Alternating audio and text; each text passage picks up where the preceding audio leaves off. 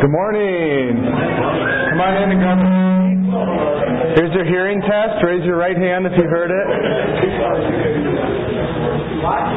All right. Everyone but the worship leader heard it. No, that's good. All right. Well, we're going to get started. Thanks for joining us. Come in and grab a seat. My name's Brad. I'm one of the pastors here. It's kind of a laid-back morning.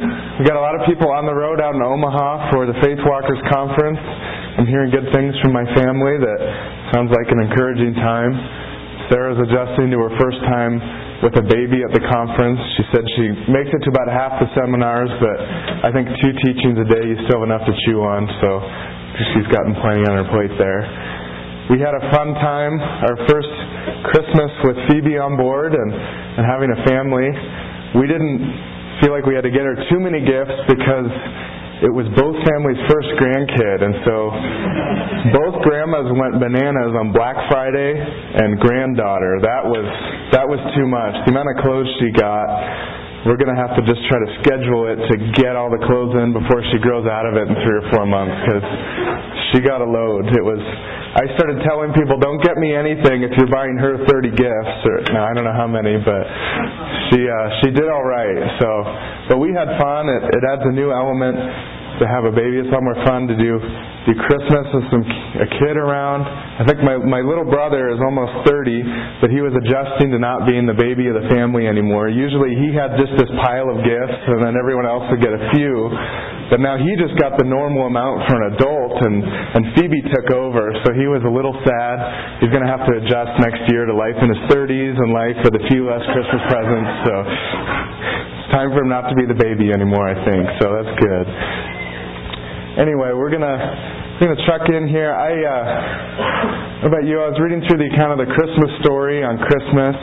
I didn't catch the service last week, but I was just reading through it on Christmas morning just to get my heart tuned in with just Christmas and the account of Jesus. And one thing that struck me reading through in the midst of just a very familiar scripture we've heard a lot, a story that most of us heard as kids and all the way up of Christmas, is that there lies a real set of events that happened in history. The miracles detailed in Matthew and the Gospels are real. Just we think back through it, a virgin woman became pregnant by the Spirit of God. Her husband was visited by an angel that confirmed that she was not an adulterer, that she wasn't in sin, but that she was holding the Messiah that came through the Holy Spirit in her. And he stuck around and saw God moving in that and God's plan. And so she had the baby Jesus and wrapped him in cloth and put him in a horse stable. And the Magi follow the star across the sky, which does some miraculous things. It just kind of sets on top of Bethlehem. And they follow it into the city. And they come in and they find the baby in the horse stable. And they bring gifts and just fall down and worship Jesus. And those are miraculous and historical events that detail God coming into our world. And eventually He goes on to die and conquer sin. But we celebrate Christmas in that He humbled Himself and came to be a baby. He graciously chose to come in and have a set of parents, to have a time that He was dependent on other people to give Him what He needed in His life as a baby. And He entered into our world and things drastically changed forever. I've also been reading through the one-year Bible. I've been doing that for a number of years, but as you get to December, you kind of have to finish the Bible. It's a good thing to wrap it up in a year. December, it's crunch time. And as you get in it, it finishes the Old Testament and the New Testament at once. And so the 2 books that hit from December are Zechariah and Revelation. The 2 big ones you're kind of going through for a while. And if you're familiar with the Bible, both of those books really deal with the end of the world and Jesus coming back. They both just reveal that truth, that He will return to earth and finish the work He started that we celebrate on Christmas, that we celebrate on Easter. That He'll draw all things to a close and start a new chapter in the great scheme of eternity, where earth passes away and the celebration goes on forever in heaven.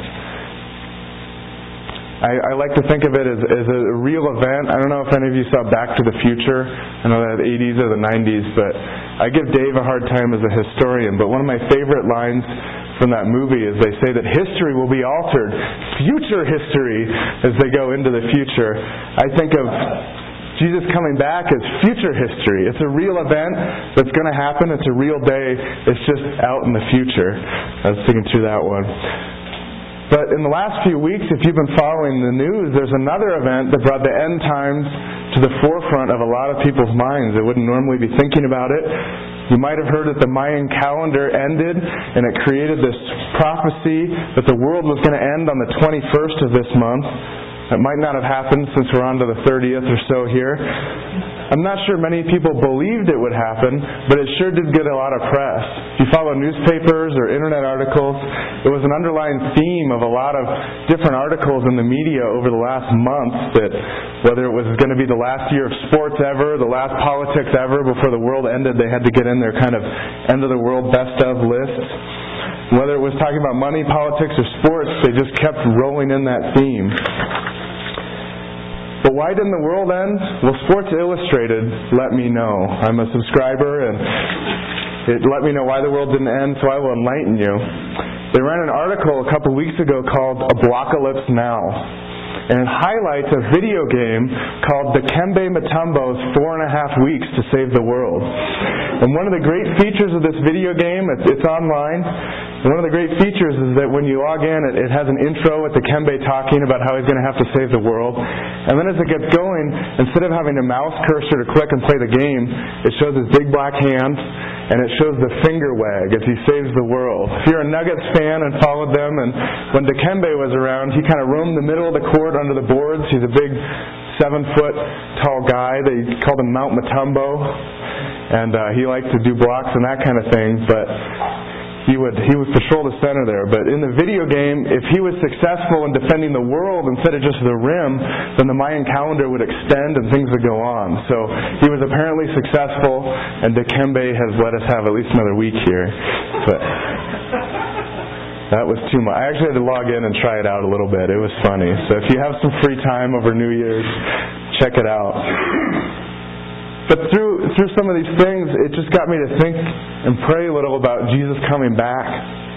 And I was looking through a few of the warnings that Jesus spoke related to end times. And we're going to just talk through a few of those things this morning, as it is on the media, and seem like a good topic to get our heart around. So let's pray.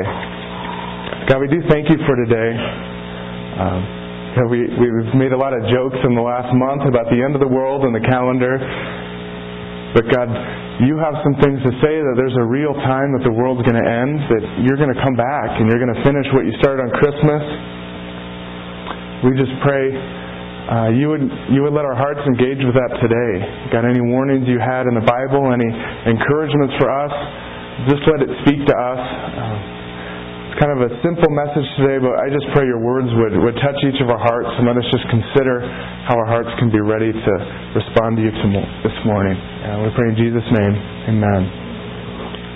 All right, if you have a Bible with you, you can turn to Matthew 24. You're going to follow along. There's a few house Bibles scattered around, or you might have brought one.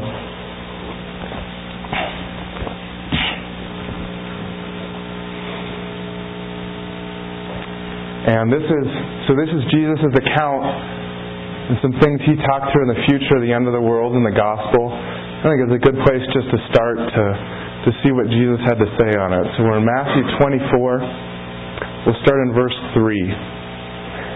It says, as Jesus was sitting on the Mount of Olives, the disciples came to him privately. Tell us, they said, when will this happen? And what will be the sign of your coming and the end of the age? Jesus answered, watch out that no one deceives you, for many will come in my name, claiming, I am the Christ, and will deceive many. You will hear of wars and rumors of wars, but see to it that you are not alarmed. Such things must happen, but the end is still to come. Nation will rise against nation, and kingdom against kingdom. There will be famines and earthquakes in various places. All these are the beginning of the birth pains. Then you will be handed over to be persecuted and put to death, and you will be hated by all nations because of me. At that time many will turn away from the faith and will betray and hate each other, and many false prophets will appear and deceive many people. Because of the increase of wickedness, the love of most will grow cold, but he who stands firm to the end will be saved. And this gospel of the kingdom will be preached to the whole world as a testimony to all nations. Then the end will come. I can stop there. Just a couple things to pull out. The first, just to get us thinking about the end times and where we are. One is that Jesus said there will be wars and rumors of wars and natural disasters. I looked up on Wikipedia, which I think is the most reliable source of our generation. Our parents had Encyclopedia Britannica. We had a big set growing up. We grew up with Wikipedia, so that's what I have. But I just looked up a little bit about nuclear weapons because they kind of freak me out to think of what they could do if they got rolling. But officially there's 10 countries in the world that have declared that they have nuclear weapons and they're holding them and have entered into agreements. There's another 5 countries that aren't part of that 10 but said they'll hold it for them, and they're kind of friendly allies.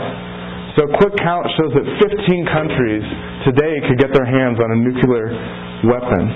And there are probably others that have weapons that just don't want to enter into agreements with other countries, just want to hold on to them in their back pocket in case things go out of hand. I was just thinking how quickly worldwide chaos could break out if a tussle broke out between some of these countries, between some of these sides of the world that are against each other. In previous days you had to deploy planes and send them over, and it at least took things a while to get going and get serious. But in this age, how quickly it could happen.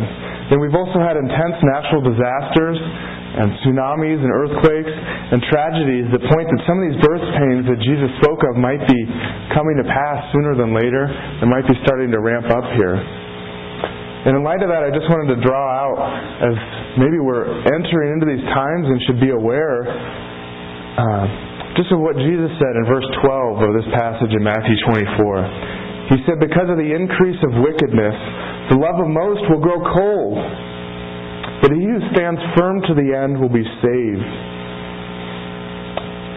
And as I was reading this, that was a chilling reminder to me of one thing. In the end times, the love and the heart of most people will grow cold. The Message Bible says that there will be nothing left of their love but a mound of ashes.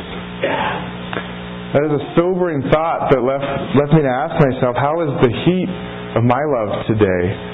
Is it burning as hot as it once was, or is it going down to ashes and a remnant of what was before? A few questions I was chewing on. I'm just going to ask you to think through today. They might be a little uncomfortable, but hopefully they might diagnose of where we are in these times. Where is the love in our heart in these times in our world? The first is just how is your love for God today, this week, this year? It's a simple question, but is the fire burning as it once was in your heart? Are you excited to be in His Word? Are you talking with Him? Do you have a real relationship with God? And is your heart involved with that relationship, or is it just a duty? Is it just something you have to keep doing because you've always done it and you know it's the right thing?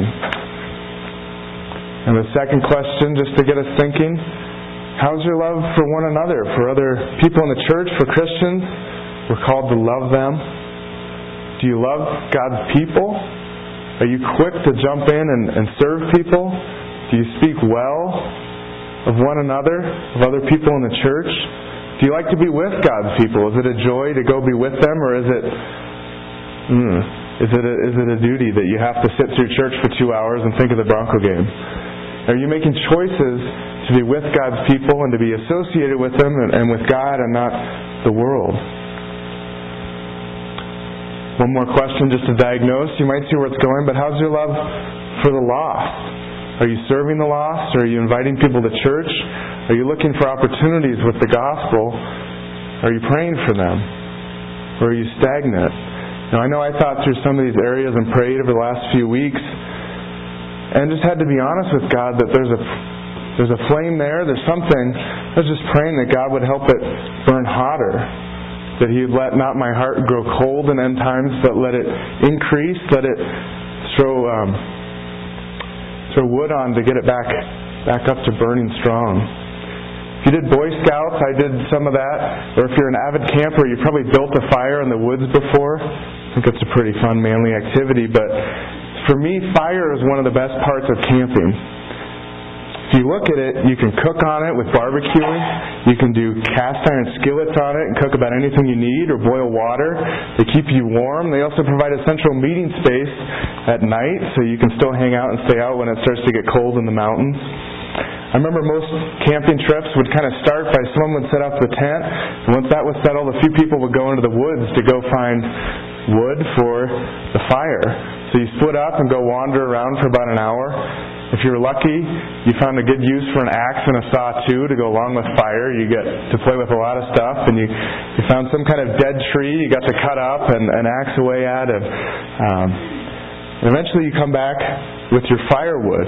And so as you start this fire, I mean, you can't just use newspaper and stuff. If you're in the woods, you've got to round up in Colorado pine needles and pine cones, and you get your little ball of some starter stuff, and then you make like a little teepee of sticks on top of it. So as you throw a match in, you got to just have one match. I mean, that's it. You can't have lighter fluid, just a match. You got to get that thing started. Some of those fast-burning pine needles, and then you hope that just gets that first little set of twigs there and gets some fire going. And as it gets started, you're going to start to put bigger sticks around it and bigger sticks and hope it just keeps catching the next level. And eventually you can throw a log on there, and if that thing gets caught, you're in business. You've got fire. And at that point, you can just start throwing logs in. You're good for the night and start making dinner and roasting marshmallows. So if we think of this analogy for the love in our heart, going cold or going hot, how's that fire for your love today? Is it like a roasting fire you can keep adding those logs to? Or is it, as Jesus said, just cold ashes that remained from a fire that once burned, like a campsite the night before? Wherever it is at, I would encourage you to take steps to be building up that fire today. You know, if it is small, if it's a remnant of what it was, just start adding sticks back in there to build it back up into something. Take small steps just to get in the Bible and be praying that God would change our heart and add love, and take steps in that, just of serving people in our small groups, serving people, our neighbors. Pray that God would ignite things. And as we start to love, as we start to get out and do something about it and really love one another, just like a fire, it starts to add fuel and embers that will burn, and eventually you can just add logs into it. But I'd encourage you to be real with God and just pray that wherever you're at, it would increase and it would burn hotter than it did before. Earlier we talked about the Mayan prophecy, but there's a clear scripture that says how we can know for sure the day Jesus is coming back. It's kind of a trick, but if you're in Matthew 24 still, if you flip over to verse 42, it says, "Therefore keep watch, because you do not know on what day your Lord will come. But understand this, if the owner of the house had known what time of night the thief was coming, he would have kept watch and would not have let his house be broken into. So you also must be ready, because the Son of Man will come in an hour when you do not expect Him." You know, one thing that stands out to me about that is that Jesus is coming in an hour we don't know, we don't expect. It's not like the Mayan prophecy that we get a month to kind of get our ducks in a row, and then December 21st, that's the final dance card and you head out. But however we are living at the time when Jesus comes and we're surprised, that's how He'll find us. And it's going to be a blessing if we're ready and our spiritual house is in order, or it's going to be a terror when He returns and we're not ready. In the account similar to this one of Jesus talking about the end times in Luke 18, Jesus tells a parable of a widow being persistent with an unrighteous judge, just asking for things over and over to get what she wanted.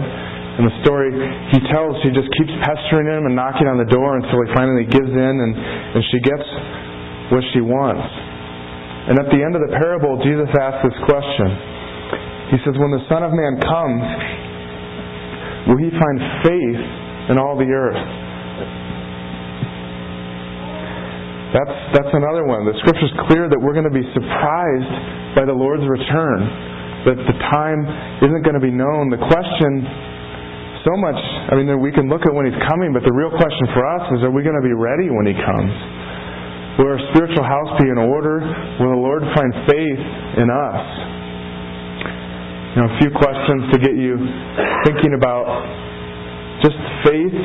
A big sign of where our faith health is at is in our prayer life. I'm just going to ask you a few more things, but my first question is, are we praying? If the Lord returned today, would He catch us in prayer? Would we have talked to Him recently?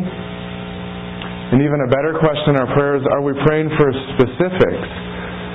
It's one thing to pray in general for world peace, for God to get His will, but it's another thing to trust God, to pray for specifics. What are we trusting Him to do? There's something we've been chewing on as pastors over the last few months and with some of our leaders is our faith as a church. It's easy to say, yeah, we have faith, we have things we're holding on to, we have things we're praying about, but it's easy to be really generic, and we can pray about it, and we're not that invested in what we're praying, and if some of it happens or some of it doesn't, it's hard to tell because it's not quantifiable. So we've been talking as pastors, just what are some things we can do to have specific prayers and goals that we can really lay before God and we can pray through and we can ask Him to do. It's one thing, for example, to generically ask, God, use the firehouse to see people saved and bring in new people next year from the neighborhood. Well, it gets a lot different if you put a number to that and say, God, can we see 20 people saved? Can we see 30 people saved in a year?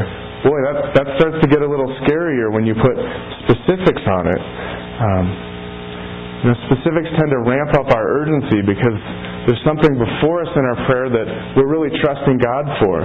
It gets scary that we can be praying something and God can do it or He cannot do it, and we're going to have to deal with whether or not our prayer is answered before God. And I was challenged in my life, if the Lord returned today, what specific things would He catch me trusting Him for?